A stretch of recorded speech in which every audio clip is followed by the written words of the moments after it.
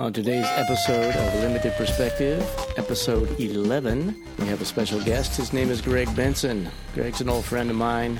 He's an artist, oil painter, paints beautiful landscapes, and turns out he's written a couple books. And he also is a brilliant singer-songwriter, so you are in for a treat. Welcome to Limited Perspective, episode 11. You guys should check out the KA Artist Shop. They're an all-around art space where you'll find your favorite art supplies, learn a new craft, bring ideas to life with their custom design services, hang your work in their gallery, or brighten someone's day with a creative gift. They're located at 127 North Jackson Street in fashionable downtown Athens, GA. Find them in their sunny second-floor space next to Dynamite Clothing and above the Pita Pit. They're 1 block from UGA campus, just north of Jittery Joe's at the corner of Jackson and Broad Streets. Check them out, the KA Artist Shop. So awesome to have this fascinating painter, singer-songwriter, and novelist on Limited Perspective. And he's a friend of mine. You never know where these talks will go. So many side subjects that could have been followed. Just like always, you think you know someone, and then you start talking, and you find out that there's so much more to learn. So stay tuned for part 2. I present to you the Greg Benson Experience. How do you do, sir? Just fine. Thank you. Welcome to my podcast. Thanks for having me. That's supposed to be the intro, which I blew it on William and Tommy's because the video wasn't going. That's my classic intro, is reach in and shake the hand. And then, when I did Dan Edgar last week or the week before, I reached in and then it's just my moppy head. You don't even see like half of my face, So I tried to turn for the camera. What's that? Who is him? Who's him? What is it? I really appreciate you responding to my Facebook shout out for someone to fill this spot, Mr. Greg Benson. No, you've been begging me for months, and finally I found a spot in my schedule. 5 o'clock. Yeah, 5 to 5:40. I can do it. Fine, just tell him I'll do it. That's how it happened, Larry. Well, I was gonna contact you anyway, but out of my over 1,000 Facebook friends, you were the only one good enough or bold enough to say, well, maybe I'll do it. Maybe, yeah, okay. Yeah. I thought this will be fun. Then I'll just choose the first person to contact me.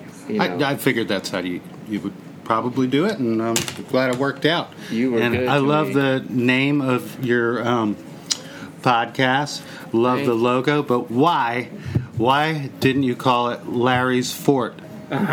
Like you're in Larry's Fort. Oh, like a little secret. And then when it really takes off, well, maybe you can have a fundraiser and actually build you a fort that you could have the podcast in. So, and then you could build a whole.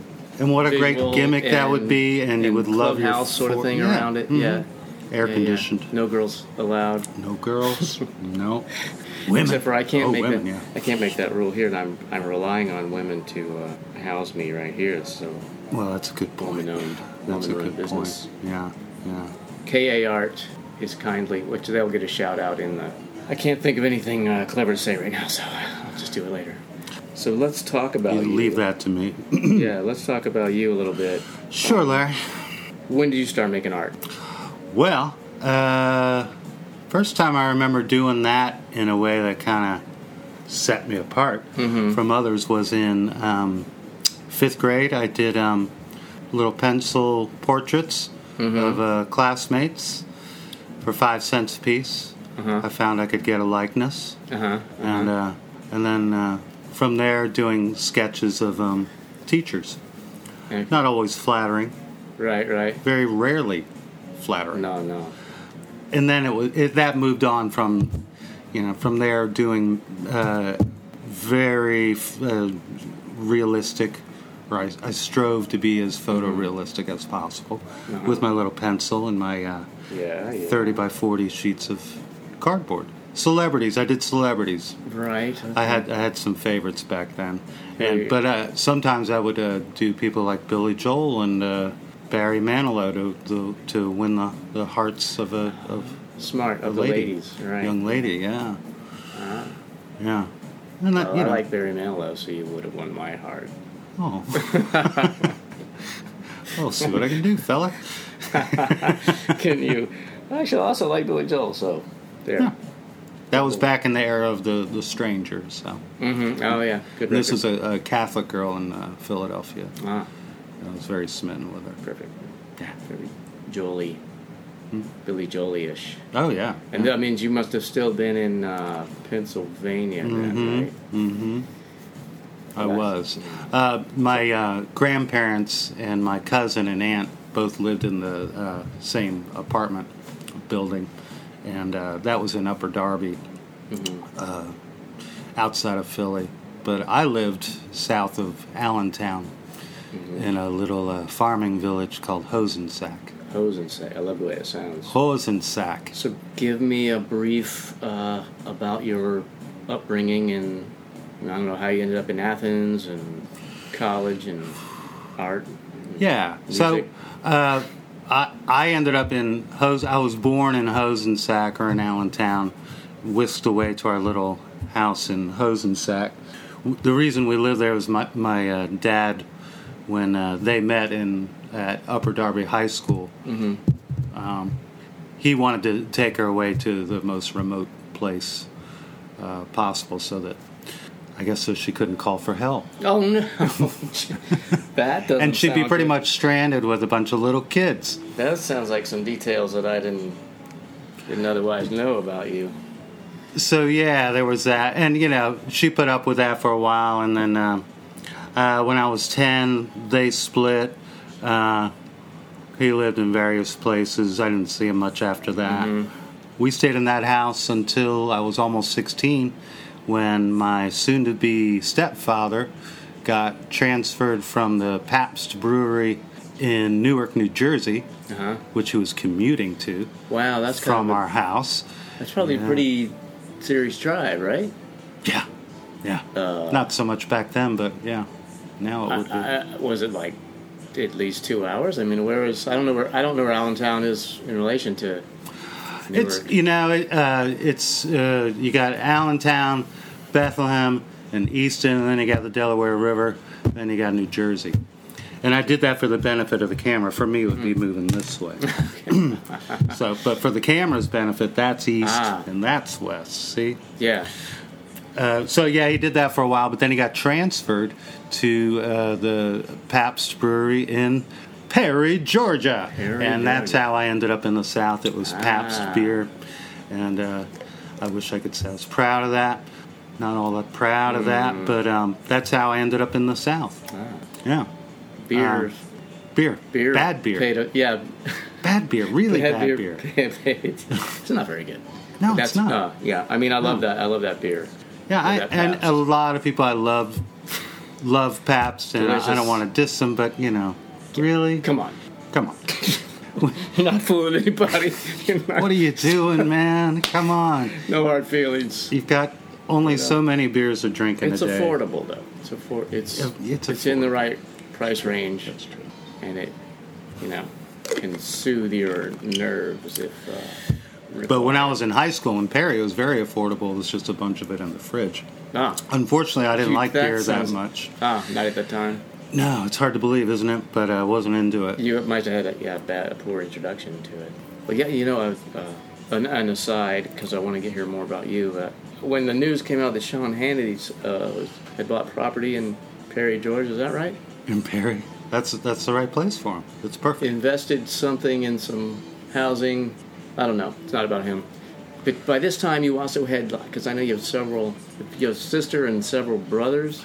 Yes, my sister moved down with us, and my two older brothers stayed up north. Really? Like they never... How old were they? I was almost 16. Rob was 17, and Mark was 18 or 19. He already had a career. He was a mechanic. Oh, wow. And Rob wanted to finish high school up there. Wow. And he actually started college up there. But Rob, he finally found his way down here. And I know Mark also. And you've met Mark. Yeah. Mm-hmm. I Facebook with Mark, too. Oh, yeah, right. Yeah. Y'all have some... share smart-assy little memes and things. Yeah. You seem to feel the same about some things. Yeah.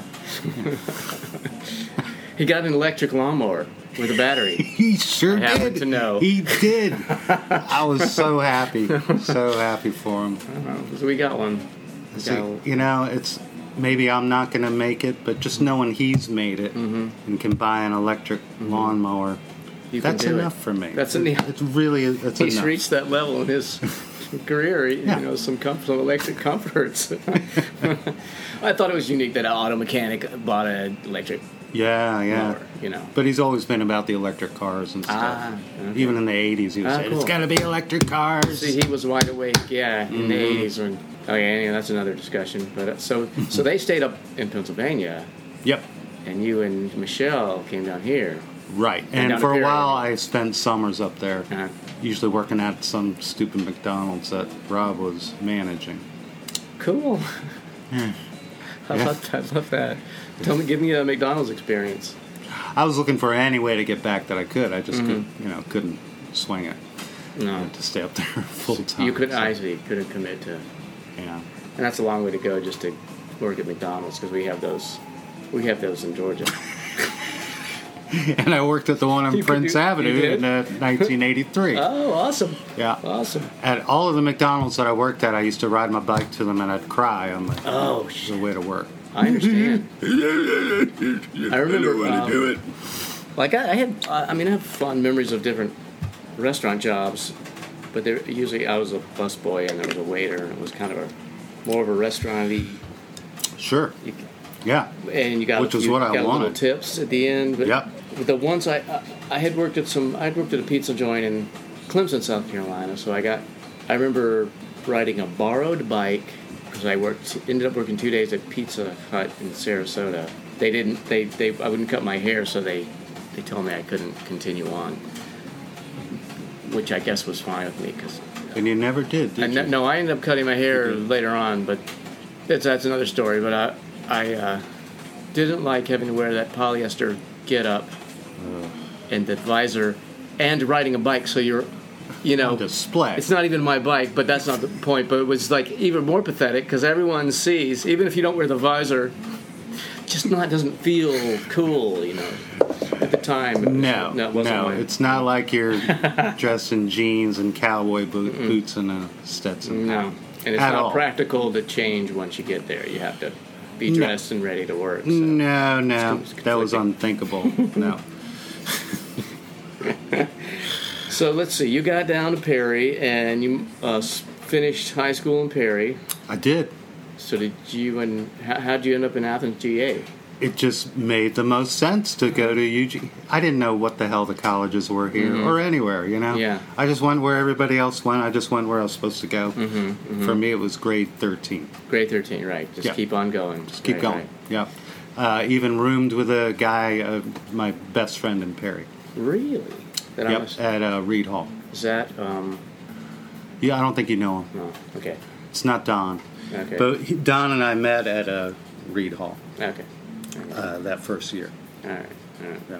And I was thrilled to meet someone from the northeast. Okay. So. Okay. Yeah, someone who shares your experiences. Yeah. Yeah, exactly. Right. Somebody who won't call you Yankee. Yeah, like I got called a lot in school, on the baseball field. Yankee. Yankee. So unfair. It was unfair. I wasn't in that war. No, it's not your fault. But if I had been, I would have killed as many Confederates You as would have I possibly could. been a northern aggressor when you horrible man. That's right. I would have taken a musket to the femur Did you? eventually. Oh, I just had a bad visual of what war must have been like. Because I can't imagine any wound killed you right away. You know? No. That's just so. You just kind of lay there, waiting for help. The guy with the saw. Yeah. Hey, I'm hurt. Where you guys going? Help! Yeah. Oh. Or the thing blowing up in your eye when you're trying to shoot somebody. Like. Oh, sure. Yeah. Fucking bullshit. I know. No, Bullshit. just barbaric. Yeah. But Yeah. it's for a good cause, I guess. Well, I know. Just wish it could have been sorted out in a peaceful manner. Well, I You guys reckon want to talk it out? we'll give up our free labor. I didn't know that bothered you so much. Exactly. And it was a few freaking rich guys, just like today, manipulating the poor folks. Of course. Because they wanted to keep their slaves. Mm-hmm. Yeah. Pathetic. And then everyone gets the blame, everyone suffers, and Slave owners didn't fight. No. Very few of them did. But so that hurt the country. So did you major in art right away, or I didn't, Larry. No, not at all. No, I majored in journalism. Journalism. You know why? Why? Because since I had been in 7th grade, people had asked me, "What are you going to major in, Greg?" And I said, "Journalism." They said, "That sounds good." Mm-hmm. So I majored in journalism, and I got a degree in journalism, but I did minor in art. But in the meantime, I was serious about trying to get articles published and stuff like that. And I did for the Red and Black. I did for the Athens Observer, and a little weekly tabloid pre-flagpole called Athens Nightlife. Okay. Articles about the music scene. Cool. You have a nice. I read a little thing you wrote recently. I have a short attention span, but I was like, wow, this thing is kind of like a little poem. A poem? That was about... Now and then I write such things. You have like poem... You have a poem like in it, but it's also like it's got a punchline at the end with a very gradual, magical sort of setup, I think is a way to... Was this something for Medium? I think so. Something I saw on the interweb recently. Something about suicide? Yeah, white men committing suicide. White man's take on the rising suicide rate. Okay. Yeah. Meant to be funny. but the subject is hard, so I could see the funny part, but it was I could feel myself being mentally massaged and and led to the conclusion, hey. Well, that was in my sophomore year, mental massaging. I took a mental massaging class. And how to do that with the typewriter. How do you think about your processes when you're either making art, music, or writing? Do you have a similar feeling or a source that you're working from, or? Well, it's weird. I've come to a place where it's kind of different because I was successful with painting for a while, and I had a way of doing it that I knew I would end up with a product that had a chance to sell. Right, sure. But things are kind of different now, aren't they? We still sell some, but it's not. It's not like you have a show. I sold everything. No, yeah. No one does that.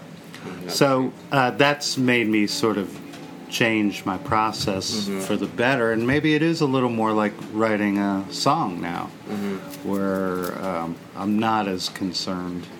Because my audience as a songwriter is very limited, as you know. So I can sort of take it whatever direction I want, and drawing and paintings become more like that too. Well, I guess with the drawing and painting, you at least have a physical item that you can hold up, tangible. And if it's a song, you have to present it or record it. But I always record the song. I mean, I'm recording it as I write it.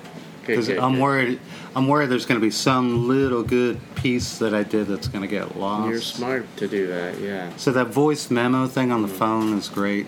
But before that, I always had a tape recorder. Yeah, good. But you are a wordsmith. You're good. I like your songs. I like your visuals. The one song, I think it was about global warming, and it was, I guess it was... And aliens? Maybe, but there was a line in there, how do you like your human, basically how would you like your human cooked? Yeah. I think it was about global warming, but it was about some sort of fatalistic... it was sort of a Twilight Zone scenario where it turns out we're here to cook ourselves, and the aliens are aware of this, they're just waiting for us. Waiting for us to get done. Yeah, so the refrain goes, are they done yet, are they done? Which is kind of nice because, are they done can mean, have we All the way done, yeah. Are we extinct? If we're done, Are we're we done, extinct now, or are we extinct? Which is really hard to say. Don't come down when it's safe. Well, at least I know that I have a purpose. Probably food for aliens. Of course, yes. Yeah, wouldn't that be nice? Yeah, yeah. I don't think we'll even be that lucky. I don't know. No. Do you want to eat me? I'm delicious. Delicious. It's probably not going to happen. I don't know. Some of us will get eaten, I'm sure. Yeah. The lucky, it's a lottery. Yeah, somebody will survive. And, yeah. So I wanted to prepare and read at least one of your books before I got you at a... You didn't read one of my books last night? No, I didn't. I'm not that good. But I promised to read it later before I interview you a second time. Yeah, that's what I'll do. Okay. Well, let me tell you about that first book. Yes. So, there's this guy, and then No. Just tell me about it. And it's Really back in time. Sell it to the listeners because I have thousands of... Okay. My brother-in-law, whom you know, Sean Arrington, Yes. had this great idea. He said, what if a guy goes back in time and he sells the Beatles songs to a publisher, and he gives them out to all the 50s stars, right?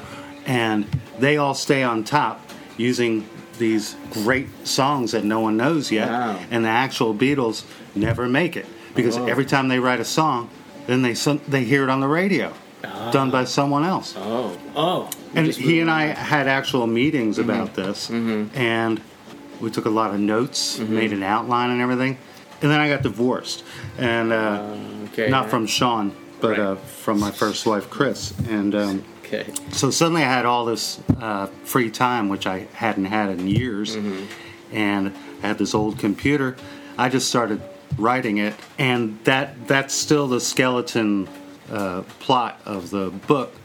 But it turns out the guy who goes back in time does it accidentally. He's kind of based on me. He's recently divorced. He's down on his luck. He doesn't want to sell these songs, but he has no other way. He can't make a living in 1962 any more than he can in the present. So he happens to meet Phil Spector, or Phil Spector hears him busking on the street, and he hears a song. Well, one of the songs he sings is one that Phil Spector himself wrote a couple of years later. So Phil Spector's very interested in this guy. So they form a relationship where, whenever this guy, Lenny, needs money, he knows how to reach Phil Spector, and he sells him the song. He records it.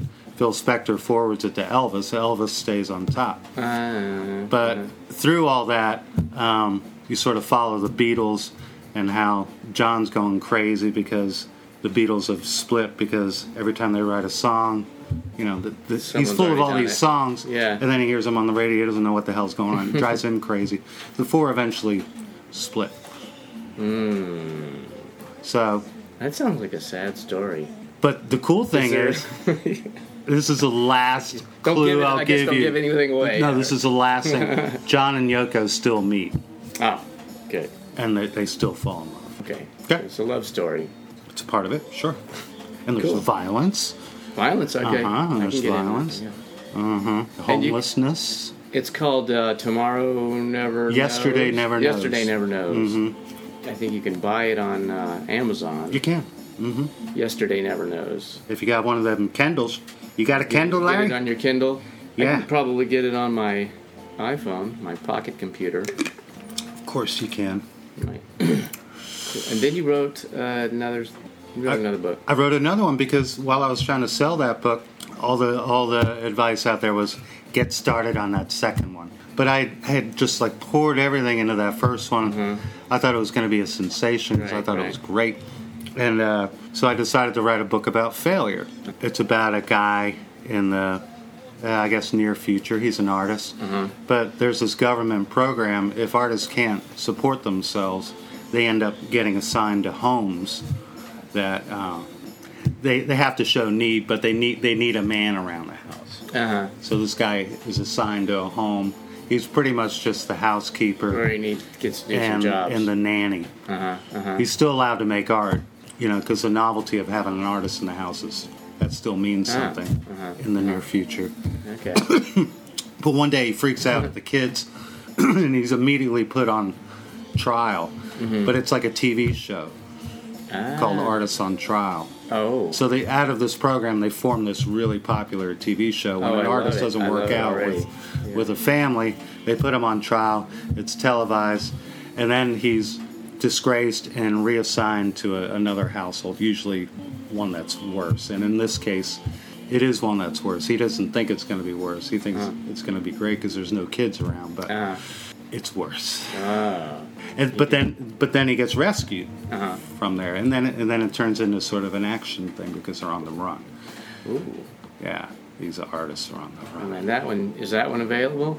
Yep, it's called Residencies. Residencies. Mm-hmm. Okay. Also on Amazon. Also on Amazon. Okay. Look for the easel forming an A. Okay. That's what the book cover looks like. I can find that crap and buy it and put it on my freaking computer.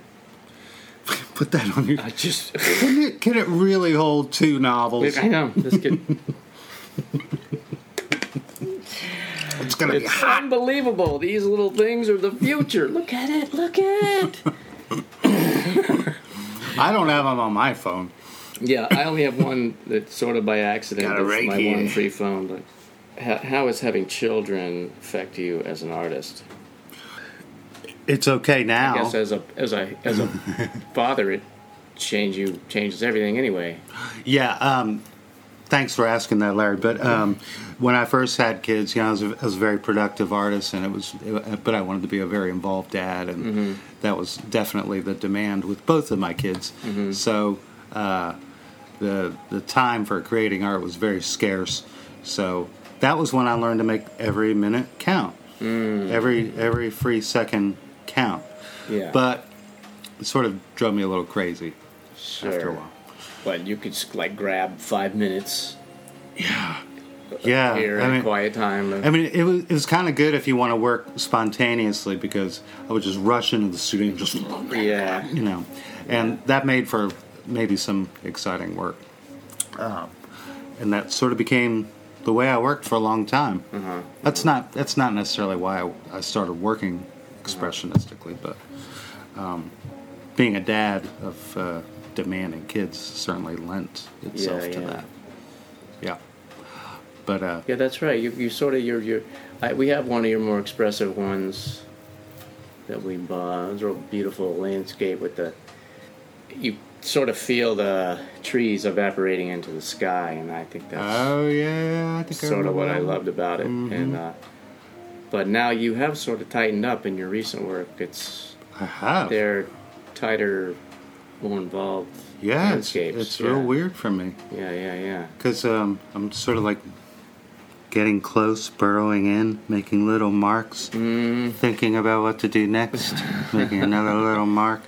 We should plug your show at Hendershots. Yes, it's a show with my son, that first son that I mentioned. He's 23 now. And he's in the show too. Sam. So some of that is his artwork? Yep. The lower stuff. Not all the lower stuff. It's 50-50 underneath, and then above it's all mine. Okay, so I did have a discussion with somebody that I didn't think they were the same artist, but then I read the name Benson, and I was like, well, I guess they are. So I wasn't, Yeah, I haven't made it, I haven't.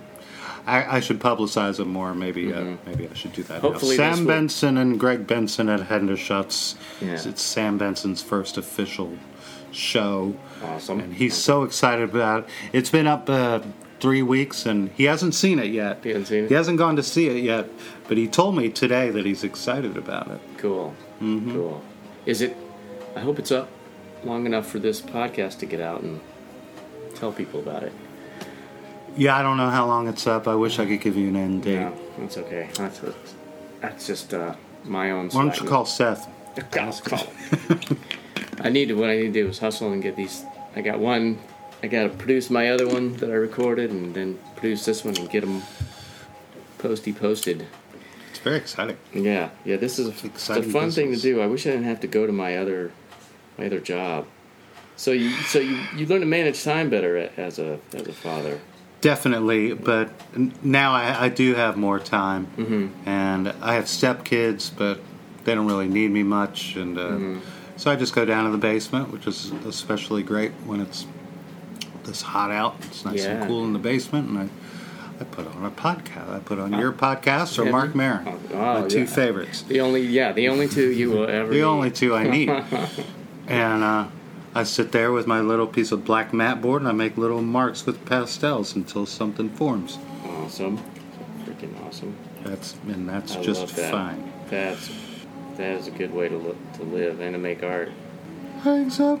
God, it's working for now. I'm doing that. Quit my job. I wanted to tell you quitting your job. Now, for people who don't know the background, Larry and I used to work together. We did pretty much the same job. I went to work in Greg's. Yeah, Greg hired me at his museum. Doing all the physical stuff at the art museum. So, I think I've told you this, and it's gotten worse lately, but ever since I've quit, I've had museum dreams. Museum dreams. Well, that's right. You did tell me about that. Yeah. Where I show back up to work. Somehow it's like I'm there I am again, and I'm working, and I know it's my first day back. I have to know what's going on. Sometimes I'm in charge. Very stressful. Sometimes I'm not, but everything's completely different. Oh. And I'm trying to think in a new way, and I can't. Oh. So I hadn't really thought of that before, so maybe that's what the dreams are about. You might I'm be. I'm trying to adjust to a new way of thinking, and yet I'm so used to things are so ingrained that it's so hard to adjust, you know? So people our age, that's what we're dealing with, right? You might be, you might be sort of feeling it through my experience there, because I have to sort of get along now, because I'm the old timer. There's nobody from before me or my time there anymore. There's a few. Yeah, well, no, not in my department though. Not in your department. Yeah, I'm like the old guy that assumptions get made about and changes get made all around, and I just have to be a big boy and go along. You know, we used to use nails. Exactly. We used to put nails in the wall. Looky here, Sonny boy. Exactly. You still use nails, don't you? No, we use nails and screws and little paintbrushes. Okay, because that's not how it was in my dream. Yeah. Oh, there was something different than nails, a bizarre sort of... What the hell is that? Yeah, some new technology that you have to learn. Yeah. So unfair. You just, you press this button and the picture's suddenly on the wall. It's like, lame-o. What? Well, I'll tell you one thing's easier is we have LED light fixtures. So it's the lighting's different. And you can dim them. No more screens. They're not as easy to dim and control. They're not that fancy, but they don't cost as much, and they hardly ever they changing bulbs. So there's very little running up and down the ladder. Oh my God! And plus, that's their focus. So there's very little running up the ladder for me. But we did get somebody else's focus. Yeah, somebody else's in the department. He's the lighting specialist now. So I don't. Did they ever find a rolling ladder that'll reach the frickin' lights? Well, you know what we do have? We have a cherry picker now, an electric lift that rolls. We can roll it. So wait, we had one back then. Oh yes, that gray one. We got one that's better than that one. Better? Yeah, I'm afraid so. But that one had some good qualities because it was a solid steel freaking structure. But I think we gave it to another department at the university. Oh. And so we have this fancy thing that you can actually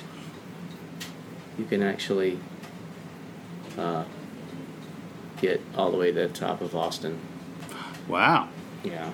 That's great. It's pretty funky. And someone can push you around while you're up there?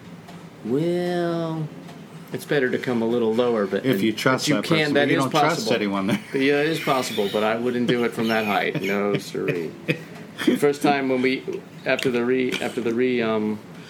use outriggers. Yeah, this one doesn't require outriggers. It's so heavy at the bottom, you just lock it.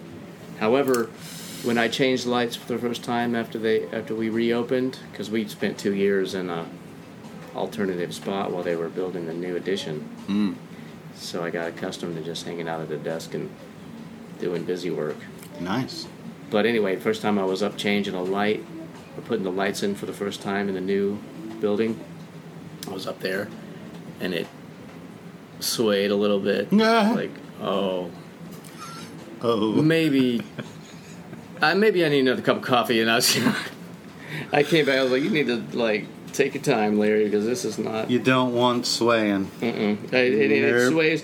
It's perfectly safe. It sways a little bit when you get up that high. Yeah.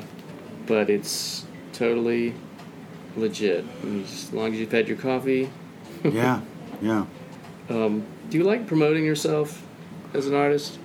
I've actually liked it today, but I have to be prompted. I can't just go out and do it.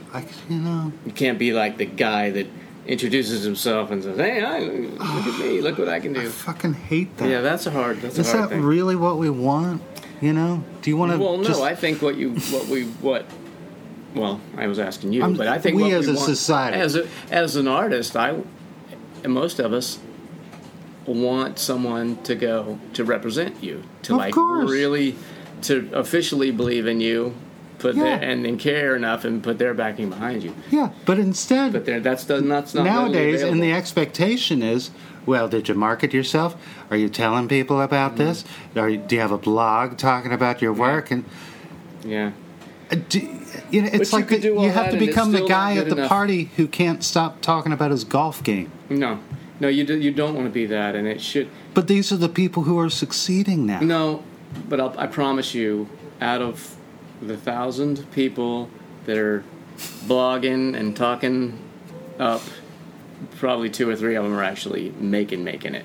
I think there's a fine line between promoting yourself and kind of being obnoxious, because I feel like the way I'm feeling is you could do all that, and if you don't have somebody putting time and money and energy into also promoting you and backing you up, then you're not, or you are a freaking genius and people naturally love your artwork, then maybe you don't have to push as hard. But well, it's why on websites, even if you're writing the copy, you say, or I would type, Greg Benson was born and raised in a small farming community in Pennsylvania, where he learned to appreciate the landscape, and it's always in third person.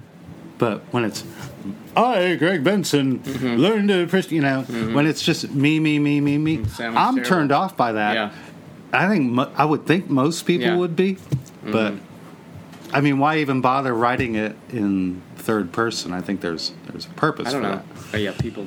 You don't know. It's like, ooh, someone else took the time to write about him. Yeah. He must be something. As Greg Benson's publicist, it has been a pleasure working with you. And I'm schizophrenic. Oh my God! But yeah, it is. It's a balance, because some people are natural at it, and some people talk a good game. Yeah. And, some of those people are people I like. And some of those people really deserve to make it. But what about the shy people? Yeah. Shy people deserve to make it, too. Shy people like success. I feel like our society's forgotten about the shy people. And I used to be shy, so I get it. Talk about your band, and also Athens as a music town, or I think there's some I guess there's a feeling that if you live in Athens, you don't necessarily think of it as only a music town. Yeah, I would love to get into this. Can I put money in the meter so I don't? Can we money in the meter? Can this be paused? I can pause. Yeah, okay. Yeah, we can pause. Oh, hang on.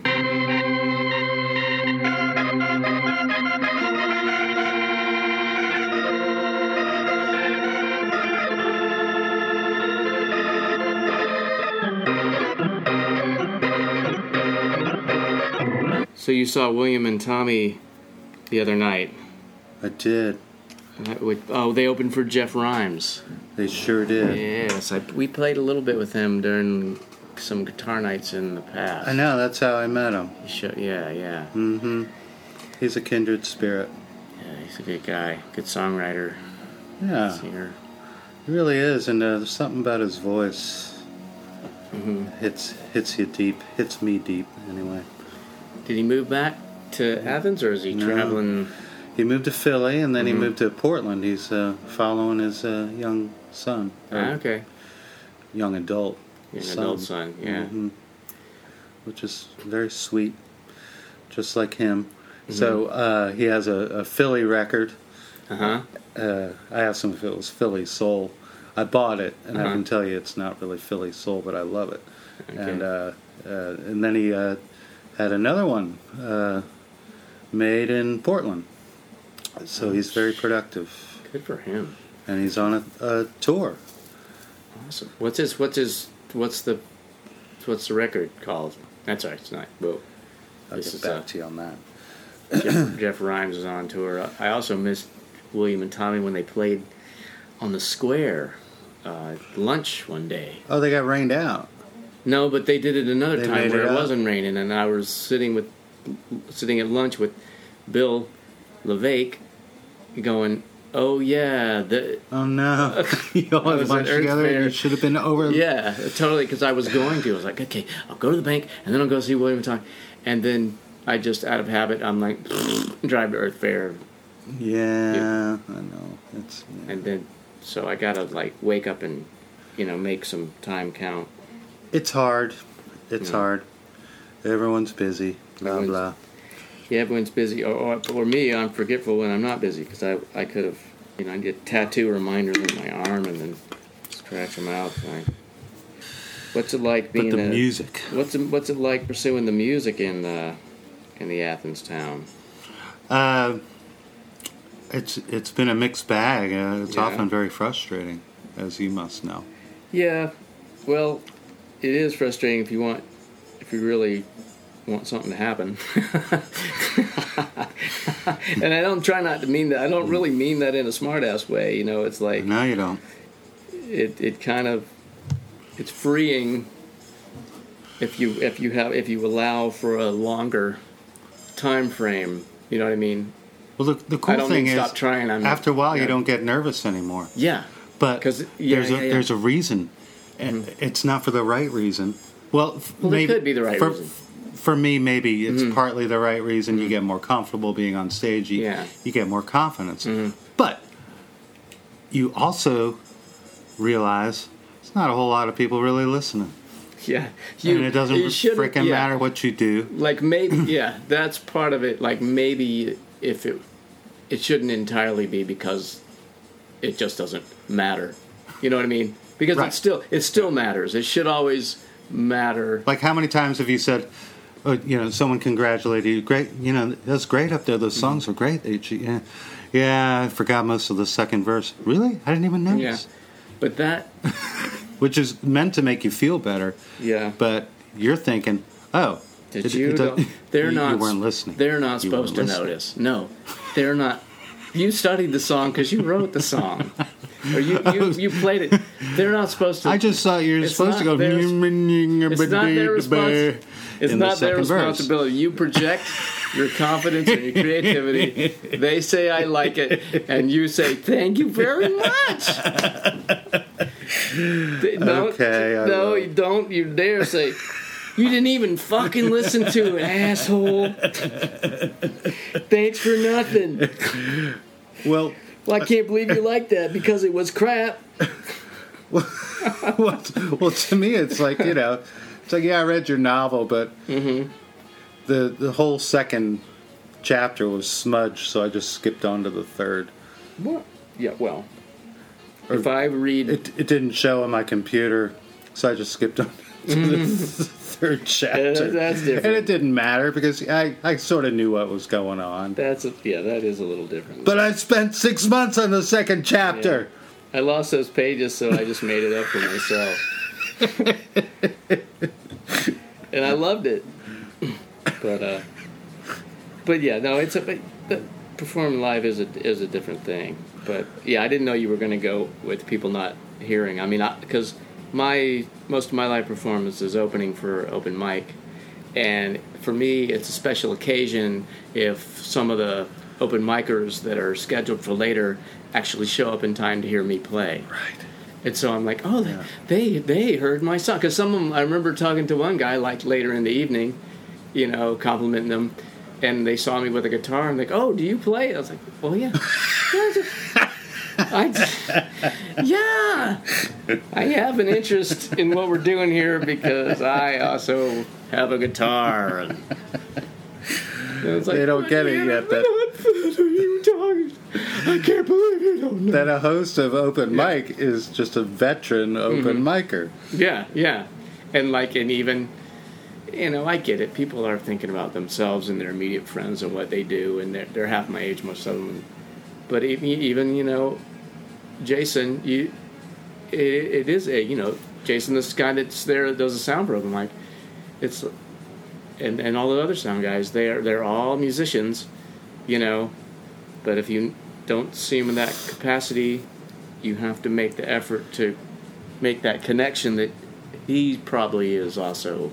And I also think it's incumbent on us, the musicians, to model good listening. Mm-hmm. Yeah. Because maybe others will follow suit. But when the musicians are out there in the audience, chatting it up. Yeah, after they play and then chatty chat. Yeah. It's not cool. I know. It's just not cool. It's not cool. And, I get it with the young ones because that's what they see in Athens now. People talking. Yeah. And I've been here long enough to know this town is not a good listening town. It sees itself as a music town, blah, blah, blah. But, Yeah. only in the sense that it was part of this 80s thing, which was great. But there's been a lot of great stuff since then that's gotten completely ignored because people here have gotten complacent as listeners overall. Maybe so. Maybe take it for granted. But at open mic, I feel like I have to balance because I can't always be correcting people for talking, That's a hard thing to do. Because I want to keep the mood of the event. I want to keep it, light and fun, without... No, you can't be a total drag up there. And Kashana used to do it, but it made people... Well, she wasn't... Made people scared of her. Oh, yeah. Well, she was... she could use authority and still kind of keep it fun. I don't think... She was... She was good, but there were times where she was like, the 7th grade science teacher. She was like the mom. Yeah, like the mom. Yeah, exactly. Yeah, that's true. And I've done it sometimes, but on certain occasions, like we had a whole incident where one of the employees told this lady that she needed to be quiet, and maybe she got touched on the shoulder when she was told, but she was so hurt and offended, I guess, or something about being told to be quiet. She raised a stink and said she had been assaulted. Assaulted? And they called the police. What? Yeah, it was an ordeal. Yeah. Fortunately, Seth was there and saw it and talked. The cop was like, 1 month they talked, and it wasn't. But they were still pissed and wrote mean Facebook things on the, Oh, it was just too much. But that's a rare... I guess you need to be careful. You need to be careful. Yeah, I did take I had been hinting into the microphone, like, relatively direct hints, so it's like this person was not catching on, you know. They hardly ever did. And she wasn't close up. She was at the bar talking loud enough for everyone on stage to hear. So it was that was an open mic violation.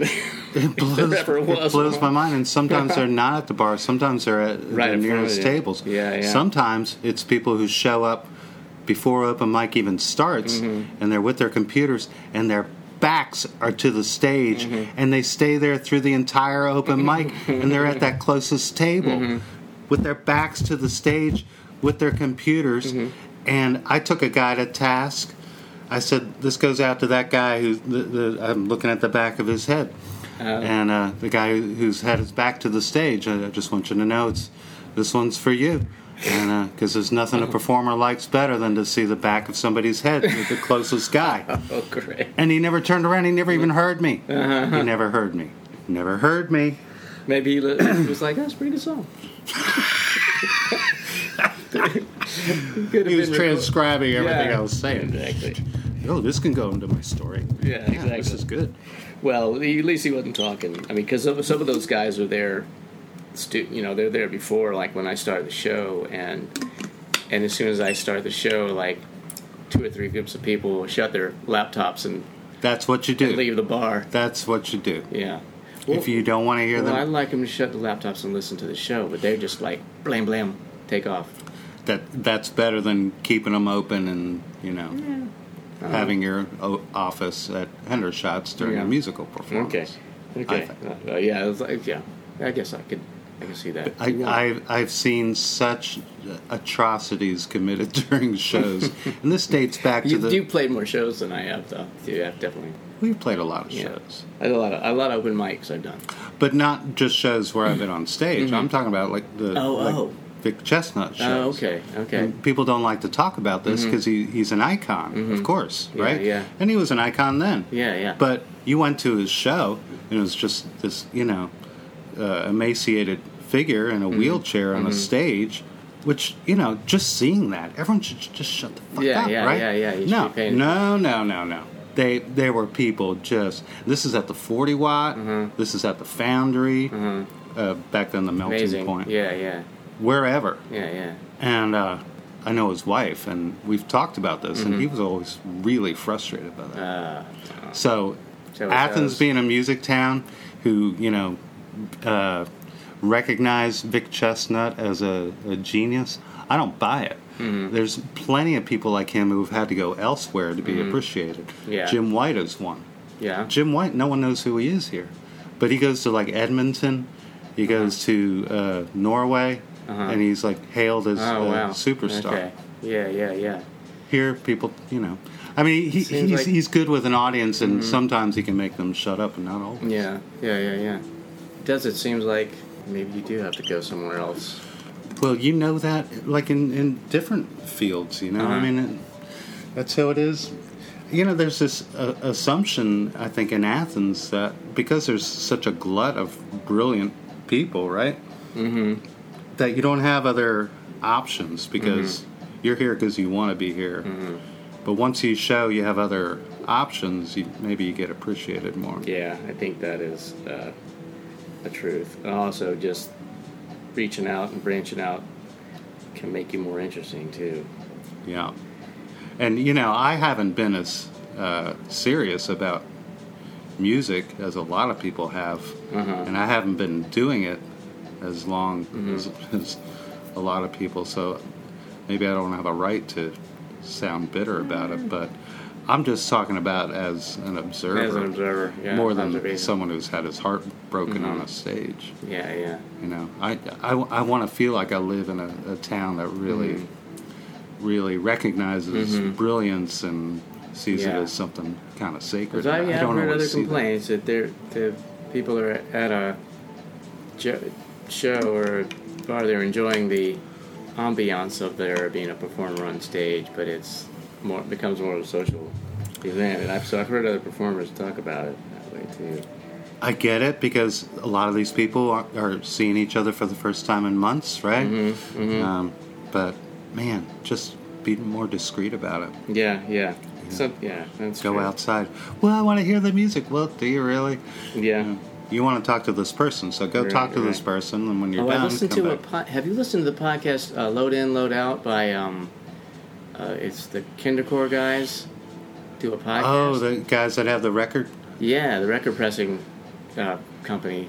I didn't know they had a podcast. They do, and they just interviewed. I just listened to the one where they interviewed Cicada Rhythm. Oh, And they described it. Cicada Rhythm described a bar fight that happened at one of their shows. Like it was like a small crowd, and it was like there was a fan that was like a big fan of theirs that rarely showed up at the time. It was showing videos of them to other people in the bar. And then there was a... Look, I was at other shows, like the one that we're at. Yeah, but the thing is, he was like... This was before the show. Like, he was like an enthusiastic fan. Okay. And then there was a guy that was apparently a regular at the bar that was already drunk and apparently latched onto the guy that was a super fan and wouldn't stop talking to him during the music. Oh. And what I gather is that he told him to be quiet because he was trying to listen. And the guy decked him and then hit him with a chair, and then they kicked them both out of the bar. So apparently that's the worst thing you can say to someone at a show now. Can you stop talking? Can you be quiet? Because I want to hear the music. Yeah. What? What? You got a lot of nerve. I have a lot to say. You're assaulting me. No, they need somebody to talk to. If you tell them stop talking, you hurt their feelings. God. So, when did you get the notion to start writing novels? Was that Sean, or was that before? I had always wondered what it was like to have an idea and have the time and have the drive to actually take it to the end. Mm-hmm. And I had tried a few times, but maybe not that hard, and then life got in the way. But this particular time was a perfect opportunity because of the divorce, and because I had this great idea, and because I was living in somebody's basement. It was dark and cool. I saw that place, little wooded behind it, The flat, I called it. All the preconditions were set, and I just thought it's now or never. I really have to do it, and I wrote every day, and amazing. Drank wine while I did it, whatever it took, writer's block. I had all these different methods for getting over it. I had a 50 CD changer that was just at random. And I would sometimes, if nothing was coming, I would let whatever song played guide me, whatever. And after a while, it was just, maybe I reached the midpoint, and then I had an idea what the ending would be. And once I knew what the ending would be, it was just like a sprint. It was just such a great feeling, because I knew all the things I had to set in place to make the ending a plausible one. Right. And okay. It was magical. It was just a great feeling. You gave me some pointers. They say in the screenplay, you need to know what the end is. Yeah. And I guess I sort of get that, because I tried to write 2 screenplays, and there's something there, but I don't know what the end is. It's kind of, I know, got an idea. I got an idea of the feeling of the end, both of them, but I don't have. I think if you have a great ending in mind from the start, that's all. The novel should be about that. But if you don't, it's not really organic to just create this kind of outline that you should follow, and a lot of good ideas that could come have to get tossed because it doesn't serve the ending. Right? Yeah. So. I think as long as you can, for the way I write anyway, as long as you can wait before you decide this is exactly where it's going. And it's probably that way about painting too. Probably, right? Yeah. You sort of want to keep things, keep it open, nebulous as long as you can, and just let it take its own direction. That's art. But having a set ending and moving toward it is more craft, I guess, right? Yeah. But the other thing about writing novels was I was always fearful, because I thought, oh, God, what about these people who write a novel? They put in all this time, and it doesn't get published. Yeah. How do you even go on living? Well, now I know what that's like, because I've done it twice. Yeah, exactly. And I read a book I guess this book was written by a writer. What the hell is his name? I don't know, but is sort of a help to an artist, because he was like, the gist of it was, he wrote 10 books before he got published, and then he started getting published with stuff that he's known for now, and all the other stuff was 10 novels before he was published. It sounded like something like that, 10 efforts, and it's not, wow. and you shouldn't feel, I don't think, but his message was not to be depressed by that. He started, super young. I think that was his main focus. People like he was born to do it. You and me do all these other things. Sure. This is the one thing he does. So he just, kept on doing it. Yeah. And, and that's once you once that clicks, and that with reading that book, I'll share with you. I can think of what made me settle in my mind. Like, okay, I need to just do the work, or not do the work, but not have the unrealistic. I had unrealistic expectations, which made me not want to try after certain efforts didn't work or whatever. Sure. So you need to feel like you want to keep producing. You don't want to feel like it's hopeless. I don't know. Yeah. No, I mean, yeah, that's something I guess we all grapple with, especially now, where there's so many brilliant people. There's so many maybe not so brilliant people making art, writing, whatever. And making music. It's hard to believe. Because there's no guarantee whatsoever of any kind of financial compensation for doing it. So that's noble in a way, but it used to be people recognize there were people born to do this. Absolutely born to do it. And they were sort of, encouraged, set apart and encouraged. They're encouraged. Right? They are encouraged in certain societies, even today, like encouraged, monetarily. And so that's a sad thing. But we work with the society we ended up in. That's a whole nother podcast. But I'd like to be part of that podcast. Yeah, I know you would. I mean, that's in a way, that's what my second novel's about. Okay. It's sort of the collapse of art as a vocation. Mm-hmm. Yeah. It's not like that's fun. That's a thing that kids do. It's like not trivialized. It's trivialized, but it's. Also, they like it when it's something they like, but it's trivialized if anybody else is doing it or something, Yeah. There's not a whole lot of people talking about it, so it would be a good subject for some sort of round table podcast get a couple different discussion. Guys in here. Because I know people who were like almost pretty close to making a living as artists and who aren't now. And they're not out on the streets, demanding their jobs back, Right. It's not the artist's nature to do that. We've all just kind of said, well, it was a good run. Now it's time to do something else. Oh. So here's a question for both of us is how do you, because I've found, since I work at a museum and you're a museum art world guy, that a lot of your jobs are still installing artwork, right? Yeah, I've had some recently, I, clicks in my head, I used to separate it. I used to think, these are objects and this is my task, but lately I've been like, I'm so tired of hanging somebody else's painting. I want to make a painting. So you look a little bit. I look at the paintings more now than I used to. I'm like, that's kind of nice. What if you're not doing anything. You just measure it, put your little nail in the wall,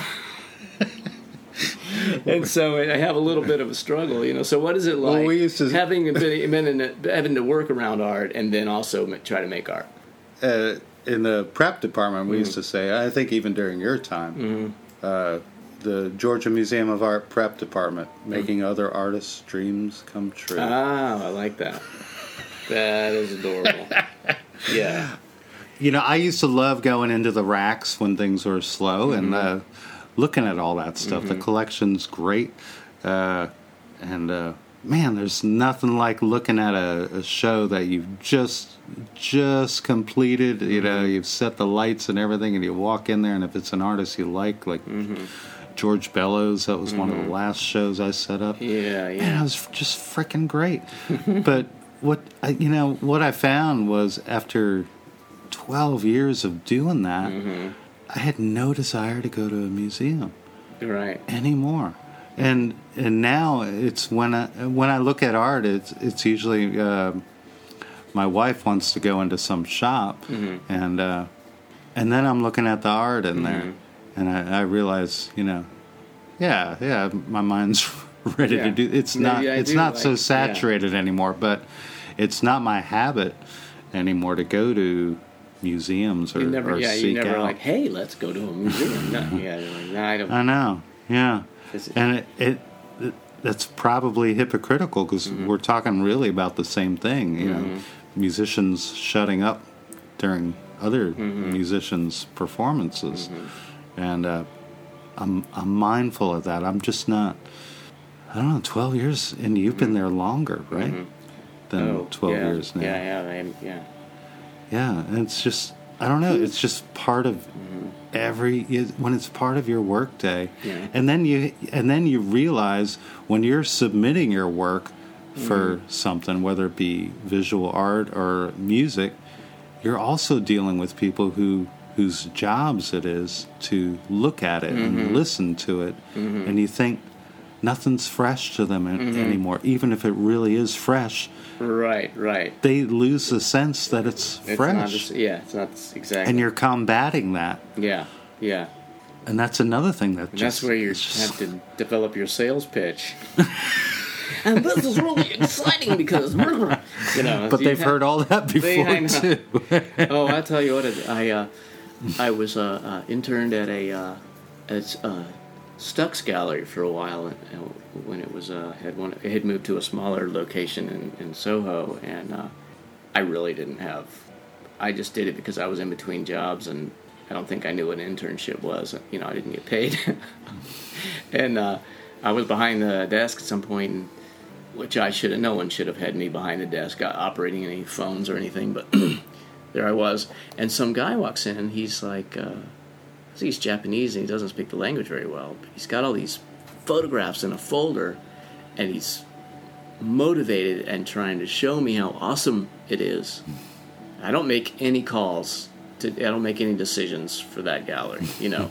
And I can't understand what he's saying except for he's trying to make me aware of this. And it's fascinating. There are pictures of a studio with a lot of people and a really large ceramics. It was pretty cool, but and no one was there with me. And I was like, well, I can't, you know. I can't. No, I don't know. No, you know, and it was. I just can't. And you don't know who you're gonna deal with if you just show up in New York City and you're like, I'm gonna friggin' show everybody my art. And I'm sure he went to several other galleries and maybe found somebody. But, when he hit me, it was. I mean, what is he expecting, really? Yeah. Probably what you and I were expecting when we were going, whoa, look at that! I know, but if I had told him... We'll take 100 of them! Yeah, if I had said, hey, that's really awesome, I couldn't, that wouldn't be... It would have been, even if I really did like it, me encouraging him would not have been honest, because it would have given him the impression that the gallery was like... I was going to take him into the back room, the special room, So I didn't want to, do anything. To him, you were the gatekeeper. But yeah, but I was, far from the gatekeeper. I was just basically... You were just the guy who oiled the hinge of the gate.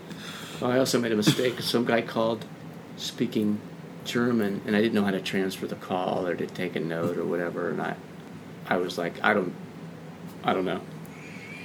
I think I hung up on him too, and I got in trouble for that because it must have been an important call. And I was like, "Wait, what? I didn't say I did phones. I like was the thing nails Basilitz. it." Yeah, it was that guy who works in lead.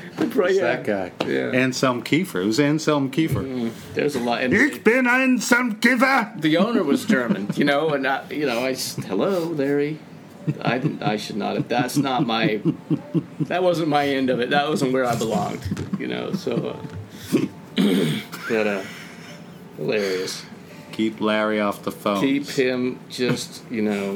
But now you're hosting open mic. But now look at me now. Look at me now. God damn it. You're still seen as a gatekeeper. Still, which I have a little bit more of a. Because every week. There's maybe one or two people who haven't been to Athens. Yeah. And they're there with their guitar case. Mm-hmm. And say, this is the guy this is the open mic guy. Yeah, open mic guy. This is the guy who I talked to about getting shows here and getting heard. That's right. And the big shot This is Athens music guy. That's right.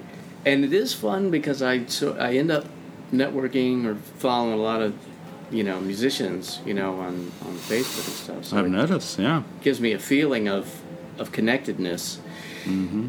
And so, and also a lot of people with stuff to promote that maybe I'll get on the podcast, Yeah. The podcast is another thing. Like, some of them have turned out really fun and awesome, but it's... And then there's ones like these. But this one, this one's when it started to go downhill.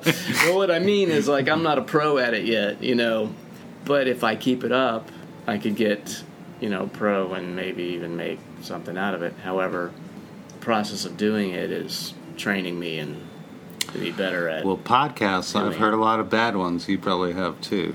Yeah, and I like the ones where it's just like 3 or 4 people sitting around talking about movies or whatever. Oh no, yeah, that's true. There's some that I have not gotten through. Are you serious? Even with a friend of mine that I wanted to hear calling this hers. a podcast? Yeah.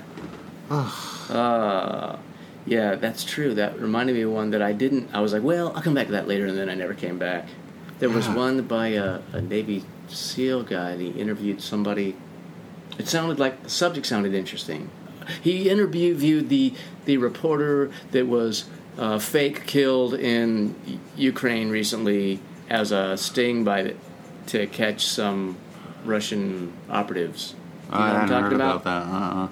It was reported that he was assassinated in his flat, and then it was reported that he's okay, and it was a sting to catch people that were actually plotting to murder him. Anyway. Wow. This guy had interviewed this journalist. I think they were trying to murder him because of some book he wrote revealing something about the trouble between Ukraine and Russia. But you can't write books like that. Yeah, it sounded like a freaking good book, but what the hell is he thinking? This former special Navy SEAL guy has a podcast, and I was going to interview him about it, but when I listened to it, I was like, oh, this guy has a fascinating voice and a tone, but he was dramatized. He seemed to be kind of too stylized and taking too long to get to the point. So it didn't, and he had somebody like with him helping, sort of prompting him, or use somebody to like bounce his personality off of. Yeah. And I didn't have the patience to. And then I looked at it and I saw that it was 2 hours, and I was like, well. So, an hour and 15 minutes maybe is a good one, but so I didn't listen to that one. Yeah. But I've been spoiled by Mark Maron and all the Pod Save America, all the Crooked Media podcasts are fascinating and interesting. Crooked Media? Crooked Media, Pod Save America. Okay. Pod Save America, Love It or Leave It. Pod Save America and Love It or Leave It, they're going to do live shows in Atlanta. Oh? Their live show is sold out in Atlanta. They're going to have Stacey Abrams on. Really? Yeah.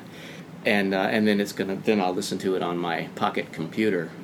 Nice. Rather than drive to Atlanta. Do you listen to Sam Harris? Mm-mm. Or what's his name? Josh, I've heard a little bit of his. Josh Marshall. Oh no, not him. Joe Rogan.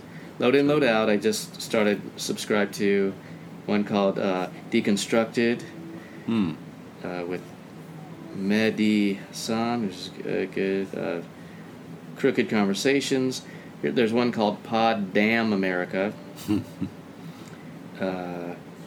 Chapo Trap House. Apparently the young kids are loving this. That's political.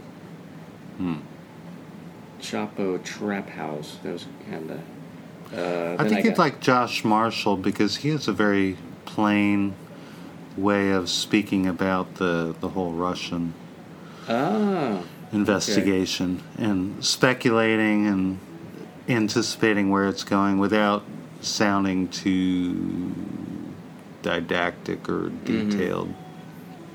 And he has a sidekick who's just, I like that. It's very relaxed, not scripted, I like people who can be thoughtful and analytical and informed, and not alarmist. Right. But the Pod Save America guys are informed and comical, and they have experience working in government because a lot of them worked for Hillary and Obama during that time. And, right. It's a pretty amazing movement, this whole podcast thing. Yeah, I love it. I mean, I've been listening to NPR, story shows like. And I have Fresh Air on podcasts, so if I miss it, I can hear that. Snap Judgment's one of my favorites. Oh, that's a great one. Yeah. And the offshoot of that, Spooked, Scary Stories. Scary True Stories. Spooked. Yeah, Spooked. It's an offshoot of Snap Judgment. That's okay. I'll have to. Yeah, it's coming back this October. Too many choices. I know, and yet I've heard so many bad ones. No. So I don't. Yeah, there's too. I've been directed to some really good ones, so I feel lucky that way. Yeah. Did you hear when's your band playing next? When's on Between Neighbors? Oh yeah, my band Between Neighbors. That's NAYBORS. We're playing at Yona Mountain Winery for Crush Fest. That's in late August. We've been on hiatus. We weren't sure if we would play again, just due to a lot of things. But we lost our drummer. But he's coming back for that show. And my son will be backing us up on mandolin and beautiful. And guitar. Beautiful. So that's the next time we're playing. If it goes well, maybe we'll do more. I just felt like we should stop just because I felt enthusiasm was kind of lacking. You all have separate lives. And when we started, we all lived together. Well, I know you get separate lives when you started, but what am I doing with my thing? We grew apart. We started apart, and then we grew aparter. That is a sad story. It's sad. We started apart, and then we grew aparted more. Way further aparted. Remember that first album? Yeah, we were so together. Then that second album, it was like Abbey Road, We sounded together, but you could tell we weren't really. Oh, my God. And the third album was called Just a Little Bit More Apart From You. Well, now I'm in my solo career and writing a bunch of songs, but should I just collect these songs and make albums out of them? Or do I just keep writing songs, and it's just a bunch of songs? When you bang on the table, that makes giant marks on the graph over here. Oh, right. Yeah, I guess it would. But it's okay. It might be interesting. Hey, why don't you play a song to Mood the... Play to end this podcast. Who, me? You play a song? Play a song. I'm going to play my new song, guitar. okay? Yes, and awesome. it's political, okay? So awesome. That is beautiful. And it's Beatlesque. Okay. So this might be the only time the lyrics actually get heard. So I'll try to enunciate well. Yeah. Do I keep talking while I'm... Yeah. Oh, you can talk. You can do whatever you want. You can bang around. And I'll recording. I'll edit out the slow parts. Okay. That's my style. I edit out when I do something embarrassing, that gets out. Okay. And then if it's like somebody going, what's the next question I'm going to ask? I don't know. So I stopped that gets cut out. High-low. Mm-hmm. And I wrote out the lyrics. And now I see my page. Okay, I can still read it though. Okay. The page is wet. I don't know why it would be. My guitar wasn't out in the rain. I'm going to put this back so I can get the whole thing. So, I was trying to write a song that addressed the most recent outrage of the Trump administration, the children at the border. Oh, boy. And also the piece that came out about the suicide rate. And, of course... to be truly accurate, that piece wasn't really about the Trump era at all. It was year 2000 until 2016. It was about how the suicide rate had gone up, and I remember I told my lovely wife Amy that you just wait to hear the next report about suicides during the Trump era. I bet you we're going to see a real jump. I don't know why I say that. Well, I know why you say it. Do you?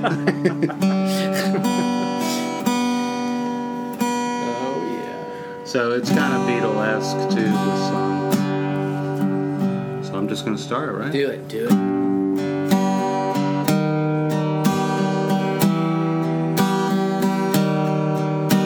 I read the news and shake my head. I can't believe it's true. I wish it was as fake as this.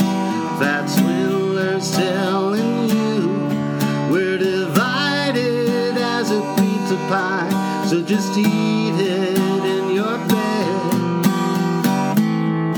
Don't you know I'd rather be dead?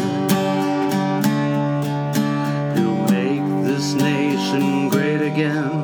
That's what his minions say. Just look at all these mega marts. There's a new one every day. Got lower unemployment, less crime and no enjoyment. Don't you know I'd rather be dead?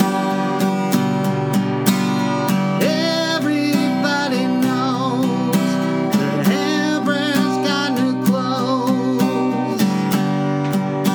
Some people just like orange. If I have to bow, I simply won't know how. Just swing me from the door and just work hard, your ship will come. That's what the comment read. Your mind is full of conquering. Can't you get that through your head? In the mad land of milk and honey, nothing remains and kills like money. Don't you know I'd rather be destitute or dead? Don't you know I'd rather be smothered in my bed? Hunted down a big machete in my head. If you think I'd ever believe a word it said, don't you know I'd rather be dead?